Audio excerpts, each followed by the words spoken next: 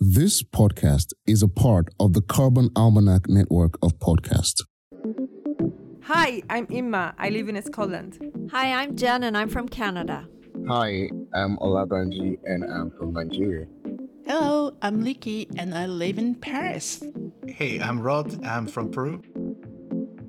Welcome to Carbon Sessions, a podcast with carbon conversations for every day with everyone from everywhere in the world. In our conversations, we share ideas, perspectives, questions, and things we can actually do to make a difference. So don't be shy and join our Carbon Sessions because it's not too late.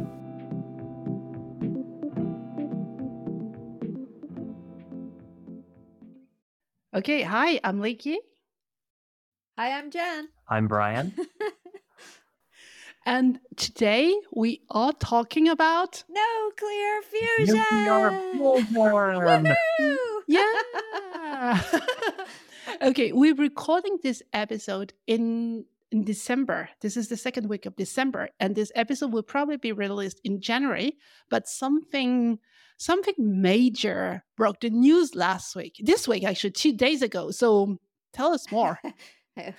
The real definition of a news flash. Right. Well, I think, it's exciting. Some U.S. scientists, although I will give a quick shout out here. Some people have commented and noted that there's a number of groups in Europe also working, and we're near this kind of milestone as well.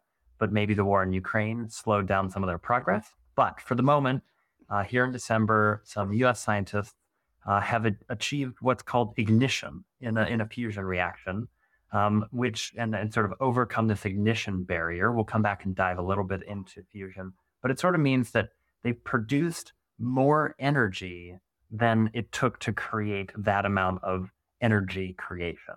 And so that's a super exciting milestone. I've listened to podcasts only 4 or 5 months ago that were all about fusion. And it was like, well, it's always only 10 years away before we're going to achieve this, crossing this ignition energy barrier where we're actually drawing more power out of the reaction than went into creating the reaction. But here we are in December of 2022, and we've crossed that barrier. And it's super duper exciting. And I think holds, a lot of exciting stuff for us to chat about here.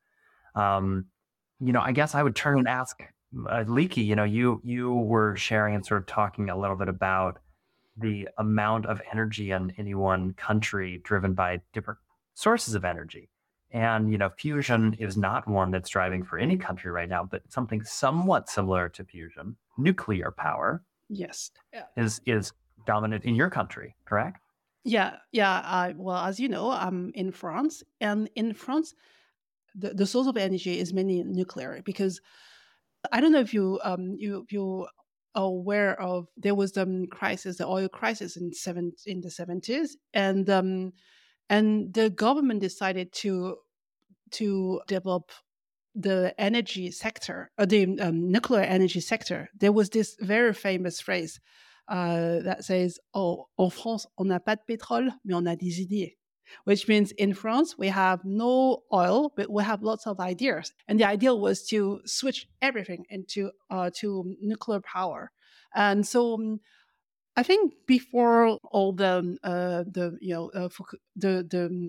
problems in Japan, France was leading the nuclear energy sector. And I think that 70% of our energy comes from nuclear plants in France. It used to, not anymore because a lot of them are being under repair these days. But this is something that we've been using for a while. And I know that's very controversial.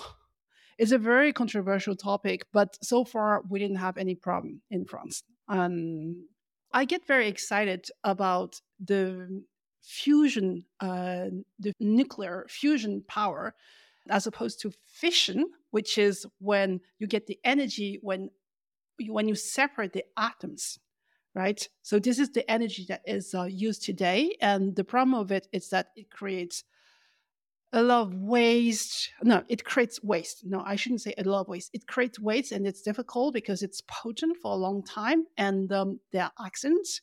Whereas the energy that comes from fusion is the energy that powers the sun. And this is the type of energy that comes from fusion, so from the atoms melting. And it's safer, and it seems to be an incredible source of energy that is that does not emit carbon. So it's clean energy. So there was a lot of hope. But as you said, we are maybe 10 years away. But, I work a lot with students, and they told me that there was this joke. I work a lot with engineering students, and they told me that there's a joke, and let me pull the joke, among physicists. I think it's, there's a joke that says, oh, nuclear fusion energy is 20 years away, and it will always be.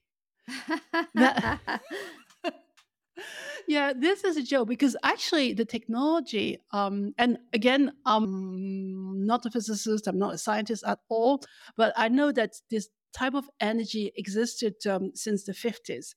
Basically, it comes from a bomb. It's a very, very powerful bomb. It's called H-bomb. It's a hydrogen bomb, which is like, I don't know how many times more potent than it is as compared to the atomic bomb, but it's really, really, really bad. But then we saw the potential in transforming it and in using it, this type of this technology, and to generate energy and to plug it into our grids. But there are a lot of problems that needs to be solved before that. So that's why it took so long. Agreed. I was going to say, just commenting back on the beginning part of your commentary there, Liki, I'm here in the United States in New York, and I actually live near a nuclear power plant that is in the process, as many are in other parts of the world, of actually being decommissioned. And over concerns of their potential, fallout kind of situation as it relates to, systems failures. And so many around the world of this, what is otherwise a very clean type of energy source that doesn't contribute to our sort of the imbalance in our carbon cycle, many nuclear power plants are actually being decommissioned out of concerns over their age, their safety protocols, those kind of things.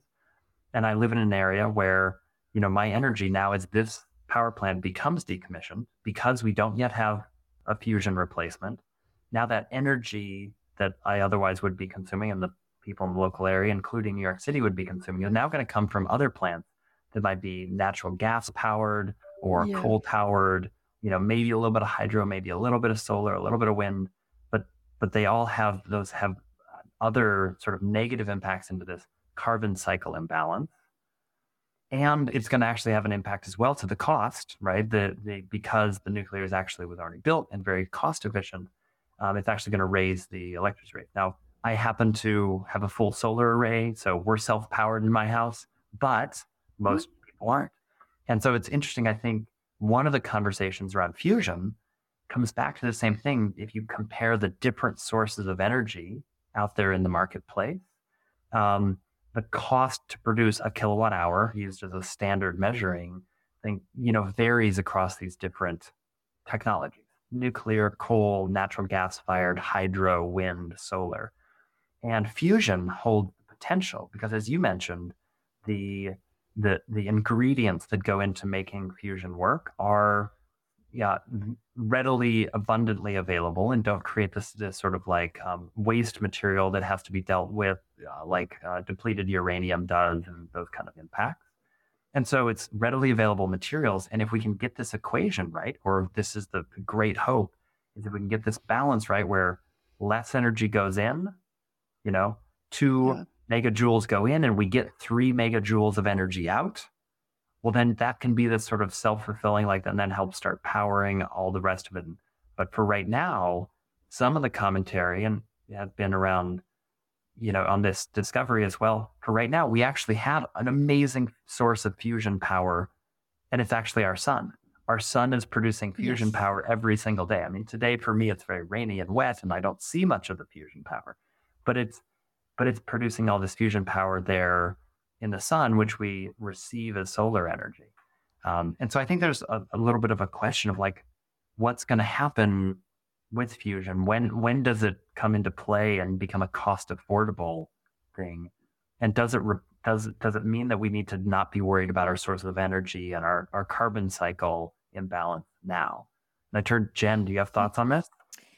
Yeah, I was just doing a little research on what was happening where I am. I'm in Canada. I'm in Western Canada in British Columbia. And it seems that there are about 22 nuclear power reactors in Canada, but only 19 of them are working, and most of them are in Ontario, which is more central, eastern central. The one in Quebec decided to shut down about 10 years ago because of the same kinds of things that we had talked about safety and efficiency. And I know that here in British Columbia, we have a lot of water, and there's a big argument going on that it's been going on for years. Our government decided to purchase a pipeline, which caused a lot of controversy, and there are protests and there are all sorts of things going on. We've got a big dam that's being constructed in the north called the Site C Dam. And the idea is to dam a very powerful river for hydroelectric power. So there's a lot of power discussions, and so this caused me a bit of hope, especially given the reduction of carbon, like no carbon output, and the possibility that if we could do what we did with the pandemic and everybody jump on board and try and get this pushed farther ahead. It seems to be like when there's an urgent matter, like the pandemic, sorry, that's Charlie shaking, like the pandemic, where every scientist focus their energy and their money. If we could everyone, scientists everywhere, Yeah. focus their energy and their money on this, then there's real hope. Yeah. For reducing our carbon and giving energy to everyone. And wow. Jen, there was a great little piece I read on the fundraising in 2022 as it relates to, there were 33 main companies that were sort of raising funds and focusing on fusion of meaningful size and fundraising scale. And the amount that was fundraised was a fraction of, I think it was in total $3 billion, if I recall correctly, but I could be slightly wrong on that, so don't quote me. But I do recall that it was a fraction, like less than 10% of the same amount of money raised for companies focusing on addressing like short-term delivery, like delivering restaurant food to your door, and delivering packages to your door, and like technology around like Uber Eats. I don't know if you have these where you are, but things like Uber Eats or Grubhub or those things, like much more money, more than 10 times money was raised for those services in 2022 than for nuclear fusion. But this big milestone might change that. We may see a change in the future. So I'm hopeful that things do go in the direction that there's more funding, dollars, resources, federal for, every country, dollars are allocated towards, and therewith, with the money goes the time and energy from scientists and engineers. I hope it does go that way. Yeah. And I want to go back to the urgency that you mentioned, Jen. I said something that is not totally right, because when I said, in France, in Europe, we've been working on this topic for long, and it's been slowed down because of the war of Ukraine, which is partly true, but not totally true, because as you mentioned, Brian, there are different ways of getting the potential of the nuclear fusion. And so it's true for one project, which is laser-based, which is based in France, in Bordeaux, and they were waiting for steel delivery to work on the laser thing. But then there's another project, which is, and you probably have heard of it because it's an international project, which is called ITER, which stands for, hang on just 1 minute, stands for International Thermonuclear Experimental Reactor. And this is a project, it's an international project, and it has European Union, China, US, Russia, India. So a lot of countries are involved in this project. And they're building a new reactor. And this new reactor is based somewhere, somewhere in France, and the test should start test should start sometime in. It gets your dog very excited. That wasn't mine. But oh, get someone's dog very excited. Okay. No, so the reactor was supposed to start operating in 2027 or 25, and because of the urgency and because it's an international project, there was a lot of fear because Russia is part of this project, and this year Russia has is supposed to deliver one of the 6 magnets for this project, a big, very, very big magnet, because this is another technology that uses magnet. And actually, because there's an urgency, and despite the war situation, they still delivered this magnet to this project. So I think this kind of urgency goes beyond the war situation. So I think this is great. That's great to hear. That may be a good moment, Leekie, to talk for a second about the different kinds of technical approaches to fusion, because, and again, I'm also not a scientist, physicist, engineer, or expert in this, as none of us on this podcast are, but it is interesting because the ITER project you're referring to is following this method referred to as tokamak, where there are these really big magnetic components that create this sort of donut-shaped field. The plasma is moving around at super fast speed, constrained by the magnet, these tokamak magnets, these big things that Russia just delivered one of, which is great to hear. This newest breakthrough that just happened, for us this week here in December, out at the Lawrence Livermore Labs, which I have to have a quick shout out. It just dawned on me. I actually have a coworker who works at Lawrence Livermore, so I've got to call him. He now works there. He worked many years ago. Not on this project, on other things, but so the approach they did was a different kind of approach where they had all these lasers, 192 different lasers, all focused, and they do use magnets to create some magnetic field around it and create the precision, but it's not the same as the tokamak project, where they focus all these lasers at this little seed pellet, and sort of like create all this pressure because all the lasers hit all at just the right second, all perfectly aligned and whatnot. So it's interesting because there's essentially 2 competing approaches to achieving this kind of ignition fusion energy. There's 2 different models at play here. I would not say competing. I would say complementary, because complementary, right. But like, it's like it's like in the early days of the invention of the bicycle, there were different like form factors that were being experimented with, and we now have a current form factor that sort of became that, under pressure of evolutionary pressures, became the form factor that we all know today. But in the beginning, there were numerous different form factors that were, being tested out and tried. And here we've got the ITER project as sort of one form factor. And the Livermore Labs project that just achieved this little milestone is a different form factor. It's like a different style of achieving the goal and structure. So it's exciting to see that there's more than one thing in motion, because it feels to me that diversity of approach maybe hopefully will lead to even more likelihood of outcome of success. Isn't that true of many things, like the radio and the light bulb? There were all sorts of things that were being dreamed up in various places, and so it's funny how that all of a sudden breakthroughs happen in multiple places around the same subject. I think that's so amazing. Yeah. I don't know if because we're talking now a lot about nuclear fusion in the past few days, and I don't know if you remember in Back to the Future, there was a scene where what's the name of the doc? Well, the doc goes to Marty and say, "Okay, well, I need to take you to the future because there's an urgent matter that needs you to help solve."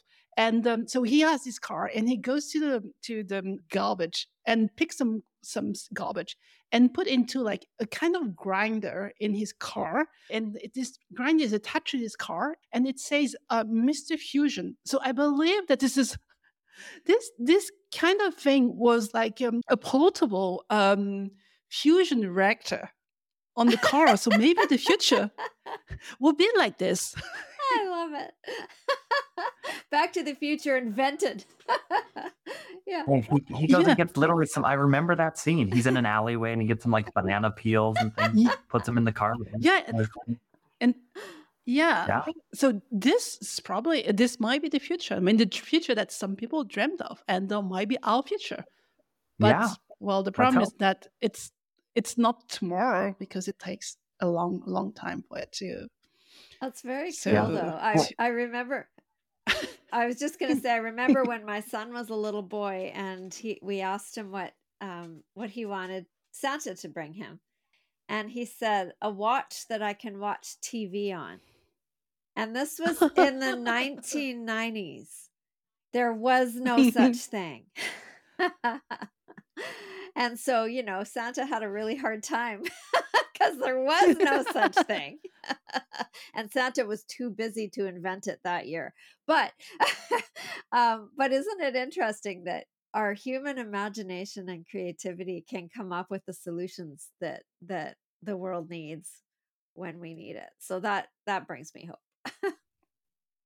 But that doesn't mean that because of this breakthrough, we can and we should stop, what we're doing now to try to reduce carbon emission, because it takes some time, right? Yeah, we do. Right. This isn't a technology that will solve our problems tomorrow. This is exciting. We can be very excited. We've made a forward progress.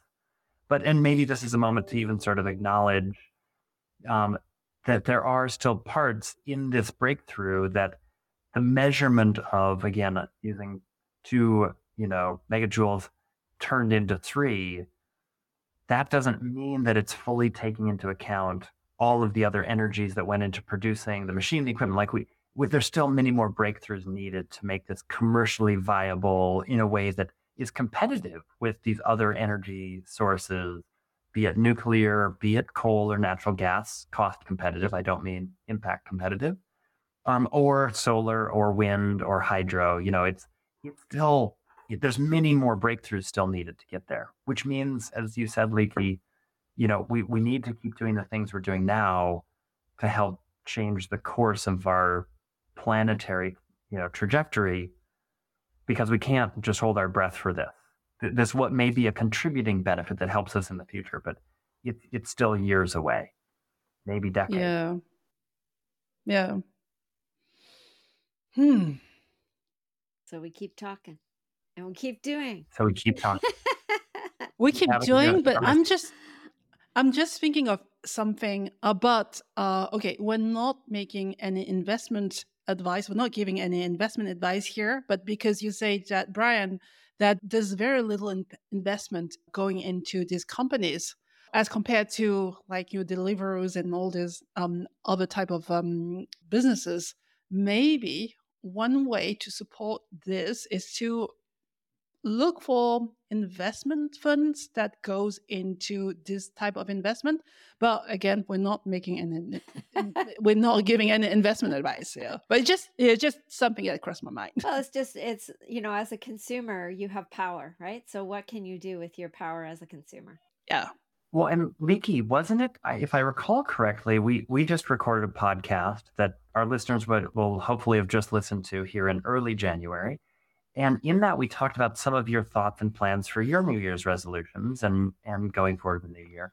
And am I recalling correctly that one of yours was banking, and actually shifting where you're doing your banking and your investing, because that is a thing that you can do and control where your dollars are. Yes. And with what institution and what that institution is doing with your dollars. Yes. And that's how many of these things are being funded, right? So we do have that power. Yes, absolutely. Yeah, excited. Well, I will say we didn't even touch on anything, but I think I added to my New Year's resolution after our recording session a week ago. I was really reflecting on your banking one, and I was like, that's a thing. I can go make those changes. I know how to go do it. It's accessible. I know which. I think I understand sort of some of the moves to make. I need to do a little bit more research. maybe pick your brain. But I think I can go make some changes that influence that. And so that is a thing. And hopefully that will lead to some more funding for progressive projects like this, rather than funding for the next coal-fired power plant. Yeah, absolutely. Well, that's good. It's been fun. What else? Is there anything else about fusion that sort of excites you all? I mean, I've got one thing that I wanted to add in as like a little bit of a goes off in a bit of a tangent. Is it okay if I go on a tangent? Yeah. Yes. Absolutely. Yes. Go on a tangent. My tangent had to do with, and this is, moving a little bit in a direction, but as you start to think about a future state where energy, if you can put two things into something and get three of them back out, right? It becomes a fulfilling cycle that starts to become, in a certain sense, maybe unlimited energy. So again, I fully recognize that this is not our next 5 years, 10 years, 15, probably not 20 or 30 years. Like I'm looking much farther into the future. But with unlimited energy, it turns into a little bit of a question of what does that change in, world geopolitical dynamics and humanitarian dynamics, and a world in which there isn't the constrained resources of oil, coal, hydro. There's the constraints around these resources all of a sudden become non-impactful. And there's this other source of, not just renewable energy, but essentially limitless energy, right? And so what happens geopolitically and with us as a species and with all these other species? And it feels to me, and you too may have I'm curious of your thoughts. It feels like there's so much strife in the world that might fall away in that future state, right? Any thoughts on what are some things happening in the world today that you might say, oh, that might not happen in that future? Well, right now we have my phone just gave me a weather alert, and we have extremely cold temperatures coming, and snow and all the rest of it. And there are an awful lot of people, and especially in one particular area of our city in beautiful Vancouver, there's a really, really unfortunate side where there are hundreds of people sleeping on the street, and cold. And if there was ability to have shelter with heat and warmth. Yeah. So all that humanitarian side to it. Yeah, very much agreed. For me, on the back of my mind, I think that a lot of wars and conflicts in the world have their root causes, and this is untold, and from the control of the resources. I mean, it's quite obvious, and it's not even controversial. I think it's really obvious, but it's not totally admitted by governments because it's underlying. But I think, the bottom line is the control of natural resources. And when we talk about natural resources, we talk about energy. And so if there's limitless energy, a source of limitless energy on this planet, there would be probably less wars, I hope. Oh, this is maybe the naive me talking, but I think that there will be probably other reasons to make war, but it's not for this reason. What do you think, Brian? Because you asked the question within. Yeah, no, I think both of those are true. I think both the humanitarian aspect, as well as, I think, assuming that there's a democratization of access to that unlimited power, I think there's this sort of reduction in conflict. So whether that's wars or other forms of conflict. I also think there's this beautiful thing where, time is, to me, one of the most constrained resources we have, right? Like there's no way to make more time. And yet, all of a sudden, if you have unlimited energy, then it allows you to sort of use that to achieve things that open up the availability of time. And because your time doesn't go towards these certain things. And with that opening up of time, I think as we look back in history, there's these different technological, sort of large movements that have spurred large amounts of artistic and creative flourishment.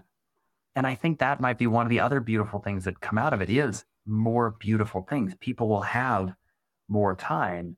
If you look at the average citizen's budget, a significant amount of those dollars from their take-home pay goes towards a spend that is essentially driven by a spend towards paying for heating oil, right? Or heating fuel in one fashion or another, whether that's electricity, oil, gas, whatever it is. Unfortunately, mostly and often, fossil fuel driven that add to our carbon cycle imbalance. But all of a sudden, maybe they don't need to work as many hours because they don't need to pay for heating. They don't need to pay for lighting in the same kind of way. Maybe instead of if the average work week is 40 hours and heating and lighting and sort of power costs are 15% of a person's time, like that's 6 hours back a week. Imagine if 6 hours you had every week. My dog is very excited about this too. With heat, I was home with more hours. I could play with my dog. More play. More play time, right? I could go learn a new craft, a language, a musical instrument. I could go do some artwork. Like there's all these outlets to where that same time I could go engage with more friends or go do more social give back, like in different ways. Like that time for me is, I think, this beautiful thing that we might see broad-based as energy becomes, nearly unlimited or fully unlimited. I've never thought about this, but that's a great way of thinking about the future. And that gets me very excited. Yeah, I'm excited. That's wonderful. I think we should end on this high note. Yeah. Yeah. Some great things to come out of humanitarian, reduction in conflict, arts and creativity, all these great things to come out of fusion. We know they won't be tomorrow, but hopefully soon. And I have a new way of thinking of fusion because up until now it's been, Thai fusion or. Right. Culinary fusions. That's right. It's always about food. That's what fuels us. Well, wonderful. Well, thank you all for inviting me to be here. Excited to have another conversation. Absolutely. Thanks for being here. Thank you. Yeah. Thank you. Bye.